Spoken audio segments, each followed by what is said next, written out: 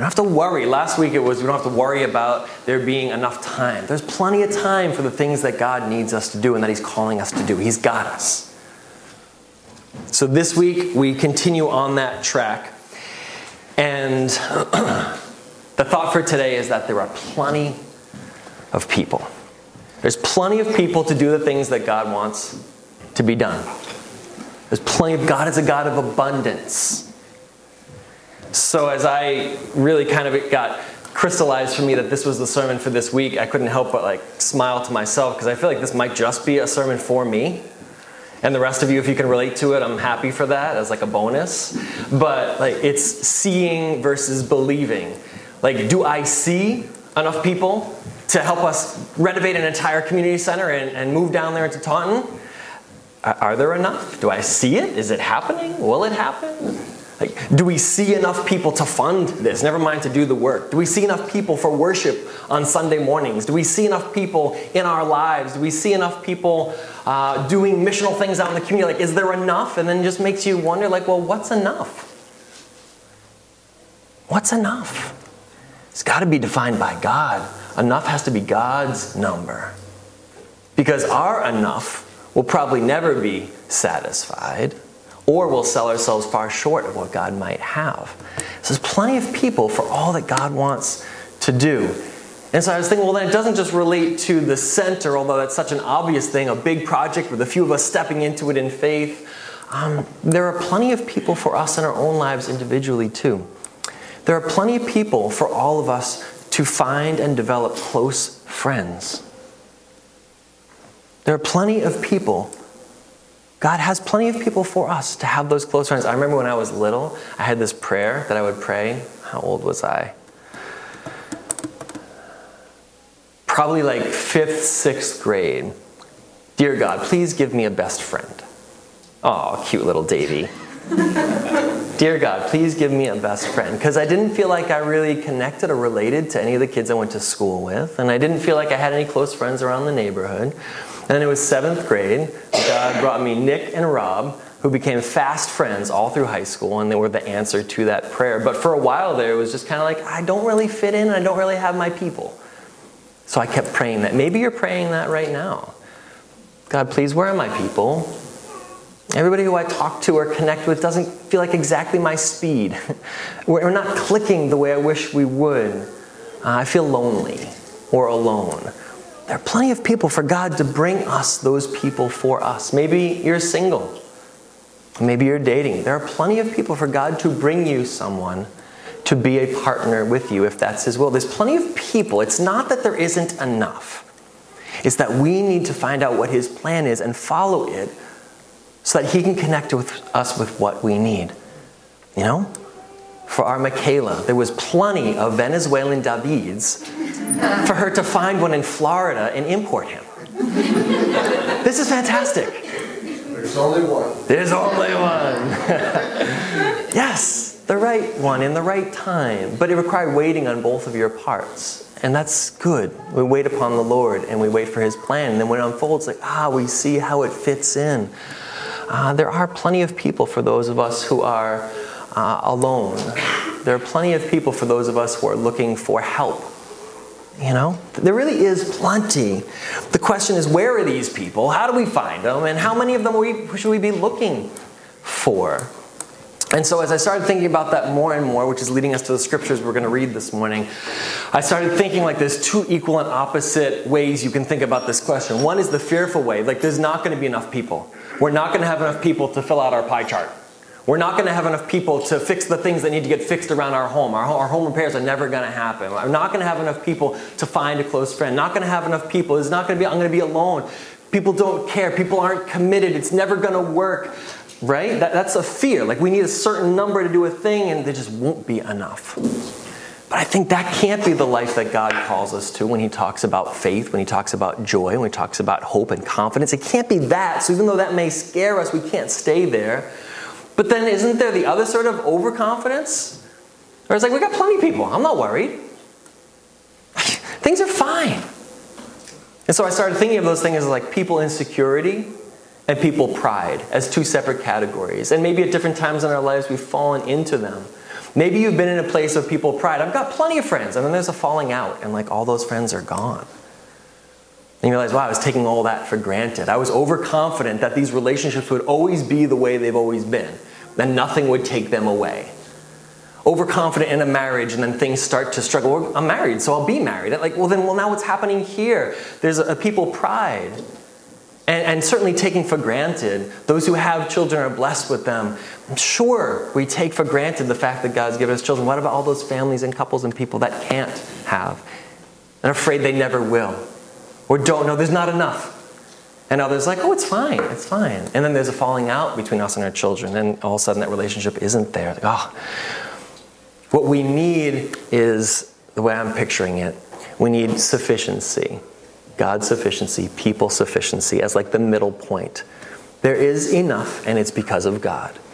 There will be people for me because of God. And there might not be one extra person. There might even be one more than is needed, but there will be what's needed. And this is what we see in Scripture all the time. God sends people to aid others in a time of need, right at the right moment. Steve Hedges yesterday went and got coffee cups, extra cups for us because we saw we were running low. And as he walks in, the last 2 cups are being delivered. And he just brings in the next batch and pops them right down. God does that continually at the right moment. We just need one Steve. And he was the right person for the right time in a small way. But God does this in big ways as well. So where do you fall today? And not even like for your whole life, but today. Are you in a place of people insecurity? Are you in a place of people pride, like, got what we need? Or are you recognizing somewhere in the middle there is people sufficiency? There will be enough. God has enough people for what he wants to do. And usually the enough that God has is going to be like a spiritual challenge for either of our people here, our insecure people or our proud, kind of overconfident people. Because for someone fearful, God's never going to give us quite enough that we don't have to think or trust or believe. Like, he gives us just enough. So someone who's afraid there isn't enough, you want a little extra just to make sure that things are going to work out. And God's like, no, I'm just going to give you just enough. Keep you praying. Keep you waiting on me. And for the people that have so much, like, we've got plenty, he's probably going to strip down some of this. You're going to experience loss until you get down to the level where God says, oh, now we're working on faith. And so there are 2 great scriptures that talk about these 2 equal and opposite sort of approaches to the people in our lives. And I think it's very relevant for us as a church too, because as we've gone through this pandemic, we've had a lot of people move on from our church, right? Friends that either go into other local churches or friends that have moved away across the country. We've had new friends come and join us. So God's shifted things around, but that like rocks our people's security, right? Do we have enough? We don't have as much as we used to have. What will be enough? We're going someplace new. We don't even know what we need. And this is actually a good faith-building thing for us to just believe. I am so confident that we have exactly the people we need to accomplish what God wants done at the center. I don't know how much that is, but I believe that he's sufficient. And so for those of us who feel like, no worry, God might make you worry a little bit just to show you that it's him.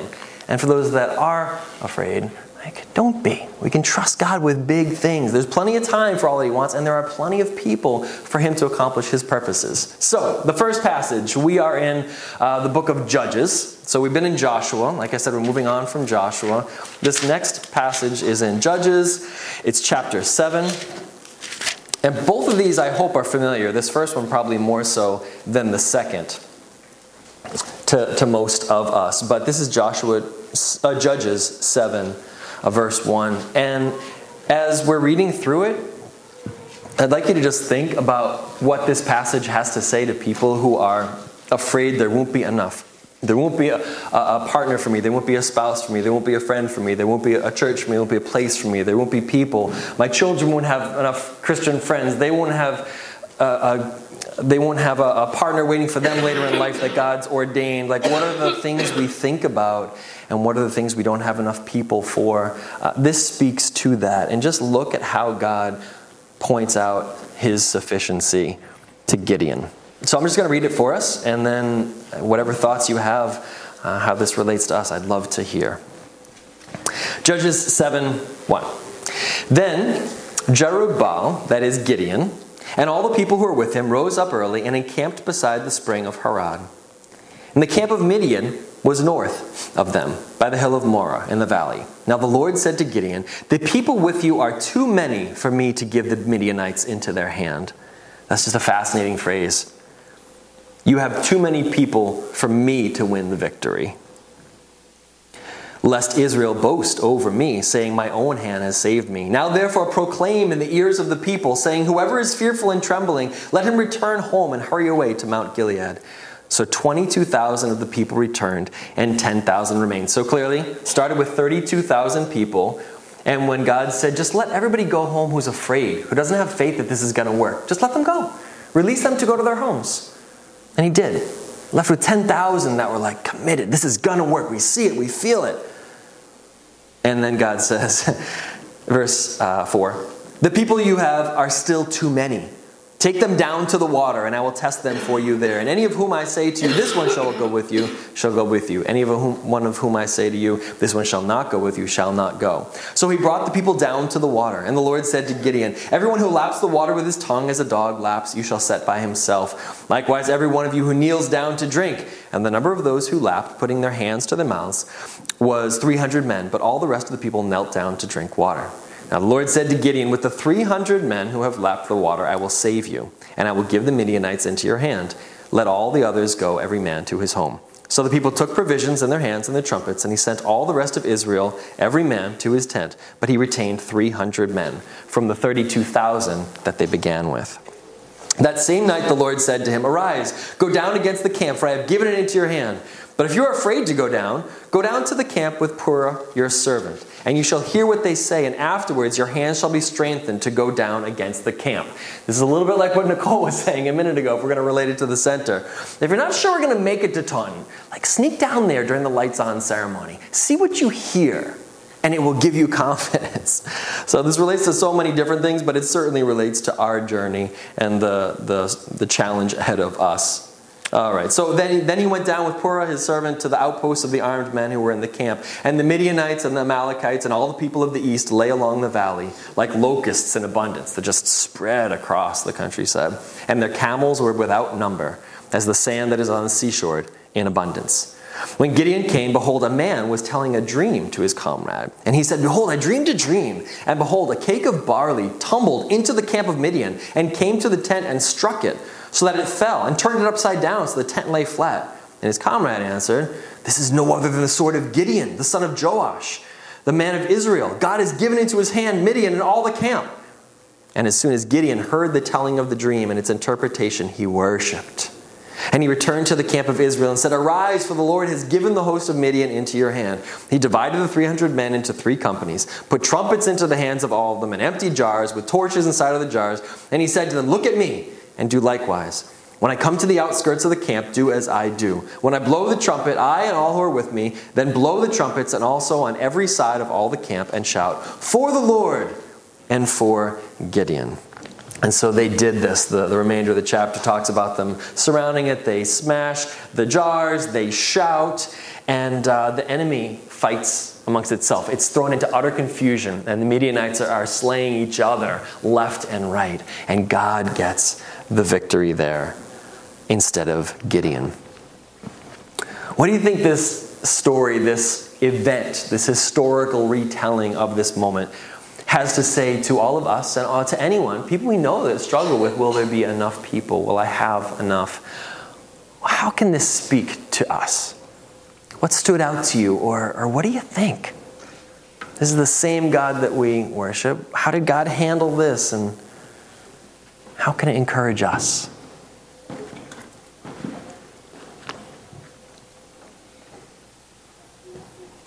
Does it strike any chords? Does it make us think of anything? Sally. The song just keeps going through my head. There's nothing that our God can't do. Right. And as we were talking about the center, I was thinking that. And I mean, it does apply to us. We're his people. Mm-hmm. Mm-hmm. Yeah. What if God was saying to us, you have too many people to go down to the center. We're going to send them to this place called Missouri, wherever that even is. We're we're going to bring in some people from Illinois and from places, Michigan and other places. We'll import some. It's just, what if he's saying that same sort of thing to us? Then instead of it being like a loss, it's like God planning things. He's like setting us up. He's preparing us, but through reducing so that he can get the glory. Yeah, there's definite parallels there. That fits. I saw a hand somewhere on this side too. Sandra. I was thinking, like Sally, like when I am weak, then I am strong. Yeah. He's bringing, even if it's just a small amount, those small amounts just bring all their faith in. And yeah, small faith. Yeah, Bob, what do you think? I was just thinking, like the center, if there was an abundance of money and we had millions of dollars and just went in there and just did it, Yeah. like we wouldn't need that faith of what God's going to do with the $90,000 instead. Like let's go see what God does with it instead of just throwing money at it. And, Yeah. like there would be too much money and we would never know if God was behind it. Amen. Excellent. Yeah, I was thinking similarly, like when you have plenty or abundance or you don't want for anything, you don't really turn to God for provision and trust. You're kind of trusting in your own, like what you have, because you're Right. all set. It's when you don't have enough, generally, that we go first. Yeah. Yeah, amen. Tracy. I think God has kind of already brought New Hope down to the water Yeah. last January. Yeah. Kind of the whole information of this, and when you guys talked about your vision and stuff, we saw that decline in numbers for many different reasons. Right. COVID, Yep. families with whatever reasons. God has many houses, that's fine. I feel like we've already been brought to the water. We could be brought again, maybe, but we're already operating off of 300 men versus a 30,000. Just Right. in case anybody's wondering. And, But that's the winning formula. and good. I think it's a beautiful story. We're already, I think, not to commend everybody here, but I will thank the hearts that are already walking by faith in this, and not being naysayers and I'm out, you know. So I think we're already walking in that, just for encouragement. Yeah. No, these are good thoughts. Maybe it relates to any other part of life or the center still, whatever. David? Yeah, to me, it reminds me of, like, we're talking about the insecure people, right? Right. And Gideon, I see him as that person, right? I do too. And then, so it's cool to see him here, like, even though he was afraid, he was being obedient. Listening to the Lord, and he was being obedient. The Lord said, you can go ahead and trust me right away, but you know what? Go ahead and see, I want to give you assurance. Yeah. So I think the Lord, in the midst of everything, he always gives us his assurance. So you're on the right track. You might have gone, but just trust me, you're in my hand. So I think for the fearful people, which I'm one of those, Okay. is, yeah, you can still be afraid and still trust God. You can take the small steps. Just you have to tune your ear and trust him. You know? So that was cool to see that. You know. Yeah, no, it's excellent. Excellent. Agreed. Any other thoughts before we read the opposite end of the spectrum? Come on. I was just thinking, I mean, if God, when they had, 30,000 and brought it down to 10,000 and then down to 300, God can do what he wants with as many as he wants. And, Right. he picked people by how they left water or not. He took it up where they, I mean, so, who knows in what way that, he sifted here, but he didn't leave us, we've had, maybe 120 on good times. Sure. And if we went down to 12, that would be a 10. And then he divided that, and it would be, you, Nikki, and Shelley. So that's why he didn't bring us to that. Yeah, But if he right. had, it would have been still, but, I think that what it is who's here is committed. Yeah. Couldn't see the vision, wouldn't be committed to something they couldn't see or feel. So, and I think, just from yesterday, one lady, she was like, are you gonna do a church too? Like and then of course, yes. She literally jumped up and down. Oh good, yes. And and her boyfriend just lives, a few doors down upstairs, Yeah. And she was just so happy. I've just been baptized in the last few years, and she's just so excited. And just, for that one person. And, Yeah. who knows what is going to be brought when we're there and, Right. and we're open. So. Right. All right, let's read our next passage because we kind of put them together. It's all one thought, but it's relating to us at different seasons. This one's 2 Samuel chapter 24. So a few books further on. For those who have been kind of following along with previous sermons, we talked about the Gibeonites, and they were a nation that tricked Joshua. They're mentioned in 2 Samuel, just a chapter or two before ours. Yeah, chapter 21. And remember how they're supposed to be protected by Israel? It turns out that Saul had killed some of their members, and so this plague came upon Israel, and David kind of avenges that and reconciles that with God. There's just a tie-in with the Gibeonites. It's one of the other places that we see them in Scripture, and God is continuing to protect and bless them even in this season of the nation of Israel. So if you're interested, we're here because we're looking at David taking his census, his pride in how many people he has, and his overconfidence. But I couldn't help but notice just a couple of chapters before this is a really beautiful story of God's faithfulness to the Gibeonites who got into his family through trickery, but really were part of his plan, and he stayed faithful to them all the way through and held Israel to their covenant to bless and protect them generations later than what we read about just a few weeks ago. So anyway, I'm going to read from 2 Samuel chapter 24. And these are for people who kind of fall into the category and struggle with people pride. We've got plenty. Look how much we have. Self-confidence, not God confidence. Not just it's sufficient. It's more than enough. Pride comes before a fall for David here, King David. So, 2 Samuel 24:1. The anger of the Lord was kindled against Israel, and he incited David against them, saying, "Go, number Israel and Judah." I'm going to stop here. This is not God giving David a bad idea that he's going to then punish him for following on. The previous chapter before that is all laying out all the warriors, all the heroes. They had gotten to a place militarily and nationwide that they were proud of who they had. So God brings David to the point of recognizing his pride. He kind of puts the mirror up in front of him to see how far they had fallen from their God confidence and sufficiency into people pride. And so he gives David this idea that is going to make it clear to David how the nation is feeling at this time. You can see if you read the chapters before how it builds to this point. So this is how God brings it to a head to make his point to David. He incited David against them, saying, "Go, number Israel and Judah." Count the people.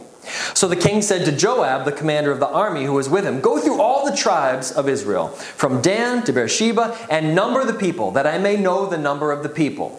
This doesn't on the face look terrible, but his response shows you that they knew what was right to do and were not. This was not it. But Joab said to the king, "May the Lord your God add to the people 100 times as many as they are, while the eyes of my lord the king shall still see it. But why does my lord the king delight in this thing?" This is the end of David's life. This is a legacy statement. He wants to look at all that he has accomplished as he is about to pass away in the next chapter or two. And so his servant here is saying, "May you see 100 times while your eyes are still awake to see him, but you sure you want to do this? You sure you want to brag before the Lord about how much you have done and how powerful you are, counting your people?" Verse 4. But the king's word prevailed against Joab, against greater wisdom, and the commanders of the army. So Joab and the commanders of the army went out from the presence of the king to number the people of Israel. They crossed the Jordan and began from Aroer, from the city that is in the middle of the valley, toward Gad and on to Jazer, in the land of Hittites. And they came around to Dan, and from Dan they went around to Sidon, and came to the fortress of Tyre, and to all the cities of the Hivites and Canaanites. And they went out to the Negev of Judah at Beersheba, and so they had gone through all the land, and they came to Jerusalem at the end of 9 months and 20 days.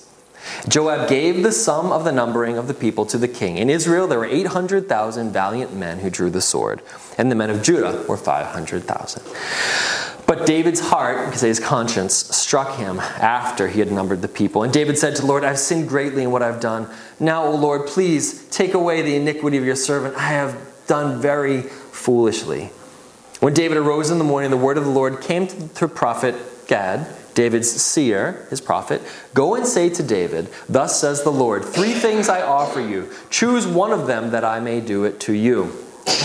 penance, a punishment, a consequence. So Gad came to David and told him and said, "Shall 3 years of famine come to you in your land?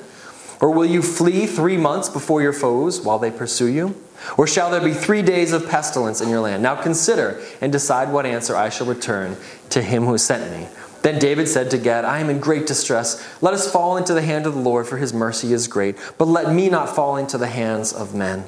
So the Lord sent a pestilence on Israel from the morning until the appointed time, and there died of the people from Dan to Beersheba 70,000 men. And when the angel stretched out his hand toward Jerusalem to destroy it, the Lord relented from the calamity and said to the angel who was working destruction among the people, "It is enough. Now stay your hand."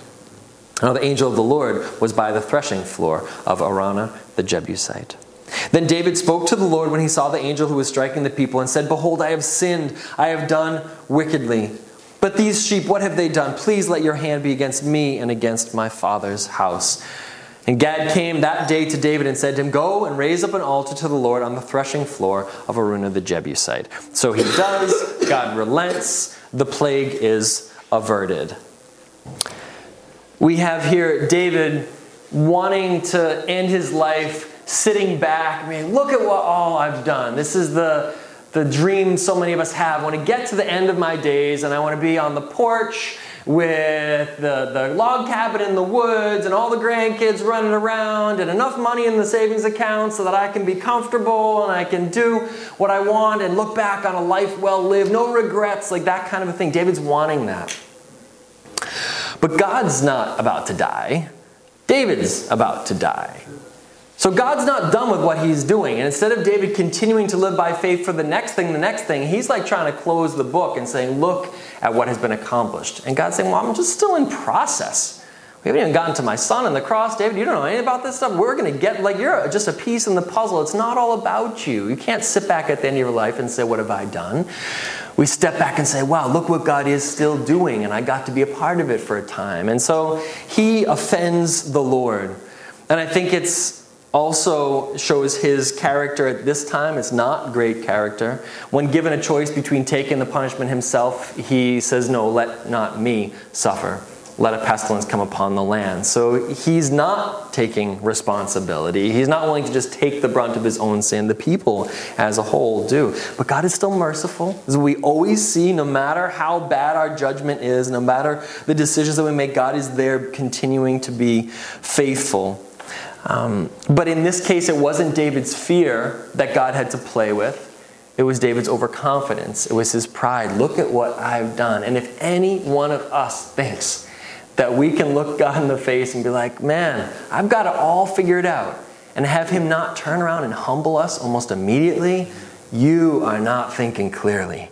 He does not tolerate that. I feel like he tolerates pride less than he tolerates sin. And he doesn't tolerate either of them. But he certainly will not allow a man or a woman to stand in his presence and say, look what I've done, without him doing a little bit of course correction, saying, oh yeah? You think you built that? Watch it go away. And it can. But that doesn't have to be scary because we believe that God is the one with plenty. So as long as we're with him, he'll continue to provide. It's just when we start taking ownership of it and we start feeling proud in it. Could we fast forward, since we're talking so much about the center? It's not the only thing this sermon applies to, but could we fast forward 5 or 10 years from now to a very complacent, self-confident New Hope family? Look at all we've done. Ooh. Look at all the people. Whew. Look, we put floors 3 and 4 on this thing. Wow. It'll close like the next day or burn down the next week, because it's not about the center. That's just an opportunity. It's God doing what he's going to do. Do I get to the end of my ministry at some point and I'm old grizzled Dave walking around with white hair and a cane and I'm trying to look back and see what I've done? You think God's going to honor that at that stage in my life? He's not going to be done when I die and when we die. He's still going to be doing stuff. So we're responsible for honoring him with the time frame that he gives us. But it's not going to be done with us. So we don't look back and say it's finished. We say, wow, maybe if God did this, what more could he do? Dream forward. Pray into the next generation of God's kingdom, what he'll lead them to do. But give me some thoughts that have come to your mind here. This is our second passage. We put them together for those times we feel overconfident, we're kind of people proud. What does the scripture have to say to us? What can we learn? What thoughts does it trigger? They both emulate that we do not need the numbers, the power, the wealth, anything. Right? Just, yeah, in one person. Literally just one person. Yeah. What else? What else? This reminds me of work. Of work? Work, yeah. Yeah. How to work or never finish. Mm. You know, so that humbles you to put the effort, and God will bless you with the results. Mm. Yeah. That's good. That's good. Sally? We need to keep our pride in check. But I was thinking about David, and God called him a godly man, and Right. he did wonderful, wonderful things, but then in the end, his pride got the best of him. Yeah. It did, but then he repented. So he doesn't fail and fall here. He's like stumbles, you know? This isn't the failing conclusion. He did it wrong. And that's, in this moment, forgiven by God, it's restored. So, yeah, even after all he'd experienced, even later in his life, it didn't mean that he couldn't fall into another trap another time. But God lifts him out of that one too. I'm looking here in this translation of verse 14. Yep. And David says, I'm in a desperate situation, David replied to God, but let us fall into the hands of the Lord, for his mercy is great. Do not let me fall into human hands. Mm-hmm. And I guess I reflect that into 49 Main. When the bill's too big and the task is too difficult and the supplies are not available and any of the details that come right here, let me fall into the hands of the Lord, for his mercy is great. Yeah. And then we move on. And do it afraid, do it scared, do it however, but I don't want to fall into human hands.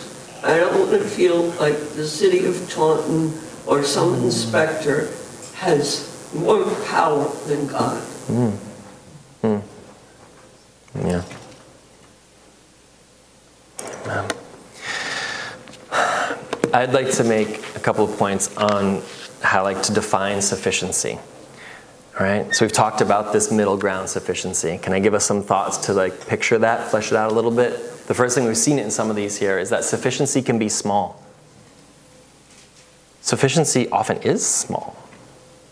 Like, how many people are going to need? Well, what do you need them for? Sometimes we do this with friends as well. Like, I just wish I had more friends. Well, how many close friends does one person need? And how many can you really maintain? You probably need one or two heart-to-heart brothers or sisters, right? And then friends beyond that. It can be exhausting to have too many friends that you can't keep up with. Maybe you play this game as well and you're trying to like stay in touch with friends from high school and stay in touch with friends from college, and you've got your neighbors and you've got things that you do, people you do stuff with, you've got coworkers, and everybody's like touching base and I haven't heard from you in a while, and you feel overwhelmed. Like, do you really want 500 close friends? I don't. I'd be happy to have 500 people I'm friendly with, but I would feel so overwhelmed trying to be close friends with 500 people. What's going on in their lives? I can't keep up with 10 people, what's actually going on in their lives. And that's where Jesus' wisdom. Do you remember there's the 1, the 3, the 12, and the 70? Jesus had these circles of friendship. We should always go back to this and remind ourselves of this, because he wasn't ever overwhelmed, and yet he was surrounded by crowds. His 1 was God, right? He had one person. So our 1 is Christ. Your spouse is not your 1. Your kids are not your 1. Jesus is your 1. So with that, there should be pretty good sufficiency. But Jesus also had 3 close friends. Do you have your 3? Pray for the 3. Be like little Davy. Dear God, please give me a best friend. Pray for it. Ask for it, because it's good. If you don't have 3, it gets lonely even in 12s. And it gets lonely in 70s. So who are your circles of friends, and how much is enough? How many wives do you need? 1. How many husbands do you need? 1. Sufficient. A good one. A compatible one. A godly one. Not praying for muchness necessarily. Sufficiency can be small. And that's a beautiful thing. So if we're asked the question about the church, what's the sufficient number of people to complete the construction at Maine? You pick that, like, I don't know. It could be a very small number. And that's all that God needed. Or it could be a gigantic number, and that's what God provided. But don't be afraid of small. Sometimes small is exactly what's needed in a moment. So the first thing, sufficiency can be small. The second one, sufficiency can be miraculous.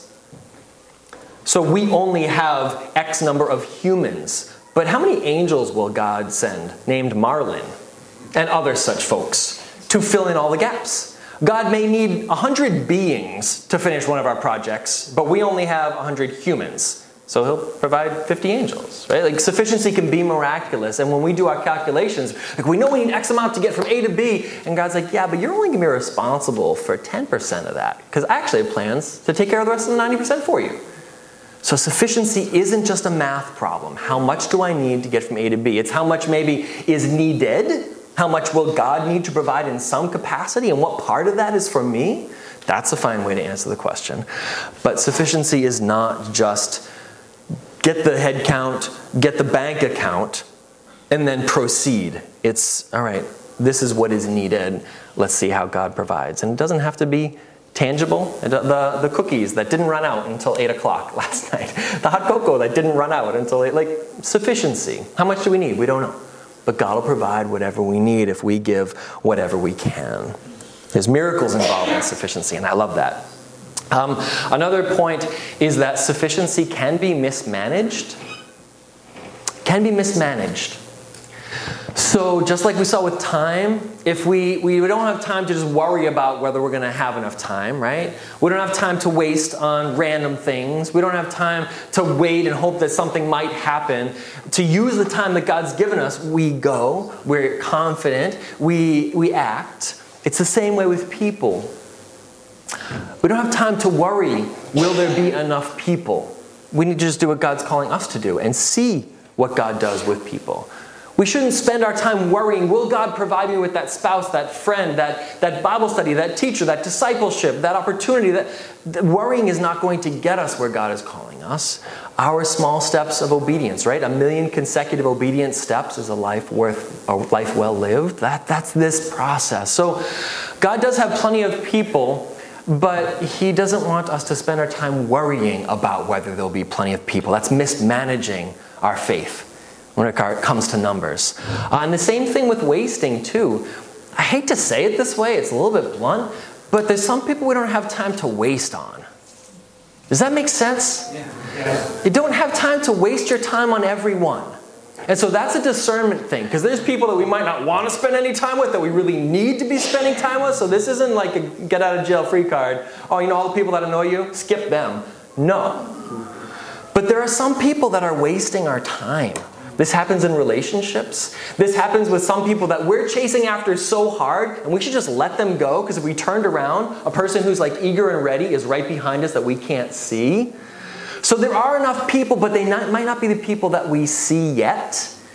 And just manage your people well. Who are you investing in? Are they returning that investment? Is it what God's calling you to do? There's too many people to invest in them all. Facebook and social media makes that perfectly plain. There's too many. Okay, but there's plenty of people for who we need. And there's plenty of people that need us in the right way. We really do need to pursue that so that we don't waste our time and afterwards look back, oh, what about all those people I could have witnessed to, or all those people I could have helped? All those people have been so good for me, but I was so busy enabling this other relationship that I never just let it go. And we play this game, and we have to be careful. We can mismanage our people. We can mismanage our children. We have them in our homes for a short time, but then we mismanage what we do with that time. We think it's just about putting a paycheck on the table, and then they're gone. And we're like, oh man, didn't spend time building the relationship that I needed to. We mismanage those relationships in that stage of life. Or our spouses, we take them for granted and we don't invest in them. We mismanage that, and then we realize that it fades or it fractures or there's hurts or offenses. Okay. We can certainly mismanage our people, but there are plenty. There's enough for you and for me, for all of us. We need to pursue what God calls us to with the people that He calls us to. And the waiting, that was the third mismanagement. We could wait to go witness to someone, but why? What's going to be different about tomorrow? We could wait to make that phone call, to build that friendship, like, hey, let's grab coffee. But why would we wait? Don't wait. You don't have time to wait to pursue these people that God's put in your lives. When you know, and then just get to it. Gideon, just as well as Joshua, got the word of the Lord, and then immediately, that night, they're marching. That's a good way to be with the Lord always. Obedience quickly. Not impulsively, but when we know, and then we go. Last 2 points on this, and then we're going to move towards communion. Ultimate sufficiency for us in all things. This fourth point, sufficiency shouldn't be selfish. All these things we've sort of talked about so far have been how God will give us enough people. You and I need to be someone else's sufficiency also. Look around at the people who don't have the friends they need, the help they need, the encouragement they need. Be that for them, because as they're praying that God provides someone, it could be you. It could be me. So if sufficiency is like, I've got enough, and it stops there, no, it's not. It's not what Jesus did. He's not like, I've got enough, I'm good. He's like, look at what they need. I'm going to go. I can give. I can sacrifice. So keep your eyes open for the gaps in other people, their needs, be their sufficiency. And this leads us to the last point. Christ is our sufficiency. It's Him. It's Jesus or bust. It's the only thing we need, the only thing we live for. And that doesn't just mean that we take Christ and we keep Him. We share Him. It doesn't mean we're just thankful so much for you coming to earth and then dying. Christmas and Easter, these huge earth-changing moments just for me. No, it's for every one of the people that walked in front of the center last night, was in downtown Taunton. That's all for them too. Christ is their sufficiency, but they might not know it. They might not believe it. So we can't just keep Christ for ourselves. But we do need Him to be enough. And so that's where we fall in sufficiency. We need to remember what it is. We need to have some faith when it doesn't look like it. When we look around, we're like, there's only 300 of us. And you realize, yeah, but God's got countless people at His... Remember we had in another example of the miraculous showing, we had that group from, was it Minnesota and Florida, or Texas and Florida or something, that came and just showed up one day and spent 4 hours down at the center chipping all the mortar off the brick walls in the back. We had been praying, and we prayed that day, God help us know how to do that. And I got a phone call, and they were there like that afternoon, or maybe it was the night before we prayed, and the next afternoon, there's 30 teenagers from churches in different states that had been brought up to Massachusetts for a work project, and their work project got canceled that day. And someone through the grapevine is like, oh yeah, the center's got some stuff they're working on down there. Do you want to help? So I get a phone call. Like, that's sufficiency. We had plenty of people, and it wasn't us at all. I don't even know if there were any of us there that day. There might have been maybe one or two of us, but it wasn't for us. So they were our sufficiency. They weren't just praying that God would be sufficient for them. They were willing to be a sufficiency for us. And that's a great way for us to live. That's kind of the definition of missional, incarnational. We're living outward. We're not just looking to fill our tank. We're trying to pour out and bless others as well. So there are plenty of people for all that God wants to do. There's plenty of time for it to be done. And this Lord's Supper, this table here, this is the proof of it. How many Messiahs did it take? Right? It literally took one divine dude. One God-man was enough. That's what it took. Whereas if we're thinking how we're going to solve all the world's problem, we think big, big, big. And God was like, no, one. It was sufficient. Christ is sufficient. For all the sins, for all time. The things we read about David sinning, fast forward to all the sins that we commit, same Jesus, same cross. One. So what's sufficient for our eternity? One person. What's sufficient for our forgiveness? One person. What's sufficient for our hope? One. It's enough. No matter think one is enough if it's God's one. And so I want to just invite us, music team, we'll come forward now. We'll start a closing song. Just take a minute and think about what's enough for you. Will it ever be enough? Or will you always be afraid that it's never going to be enough? God is sufficient. He has plenty of people to meet our needs. He has plenty of opportunities for us to meet other people's needs. And just pray about and kind of sort out with Him what you need to believe when it comes to God's abundance in this way. And then whenever you're ready, come forward and celebrate the one who is enough for all of us.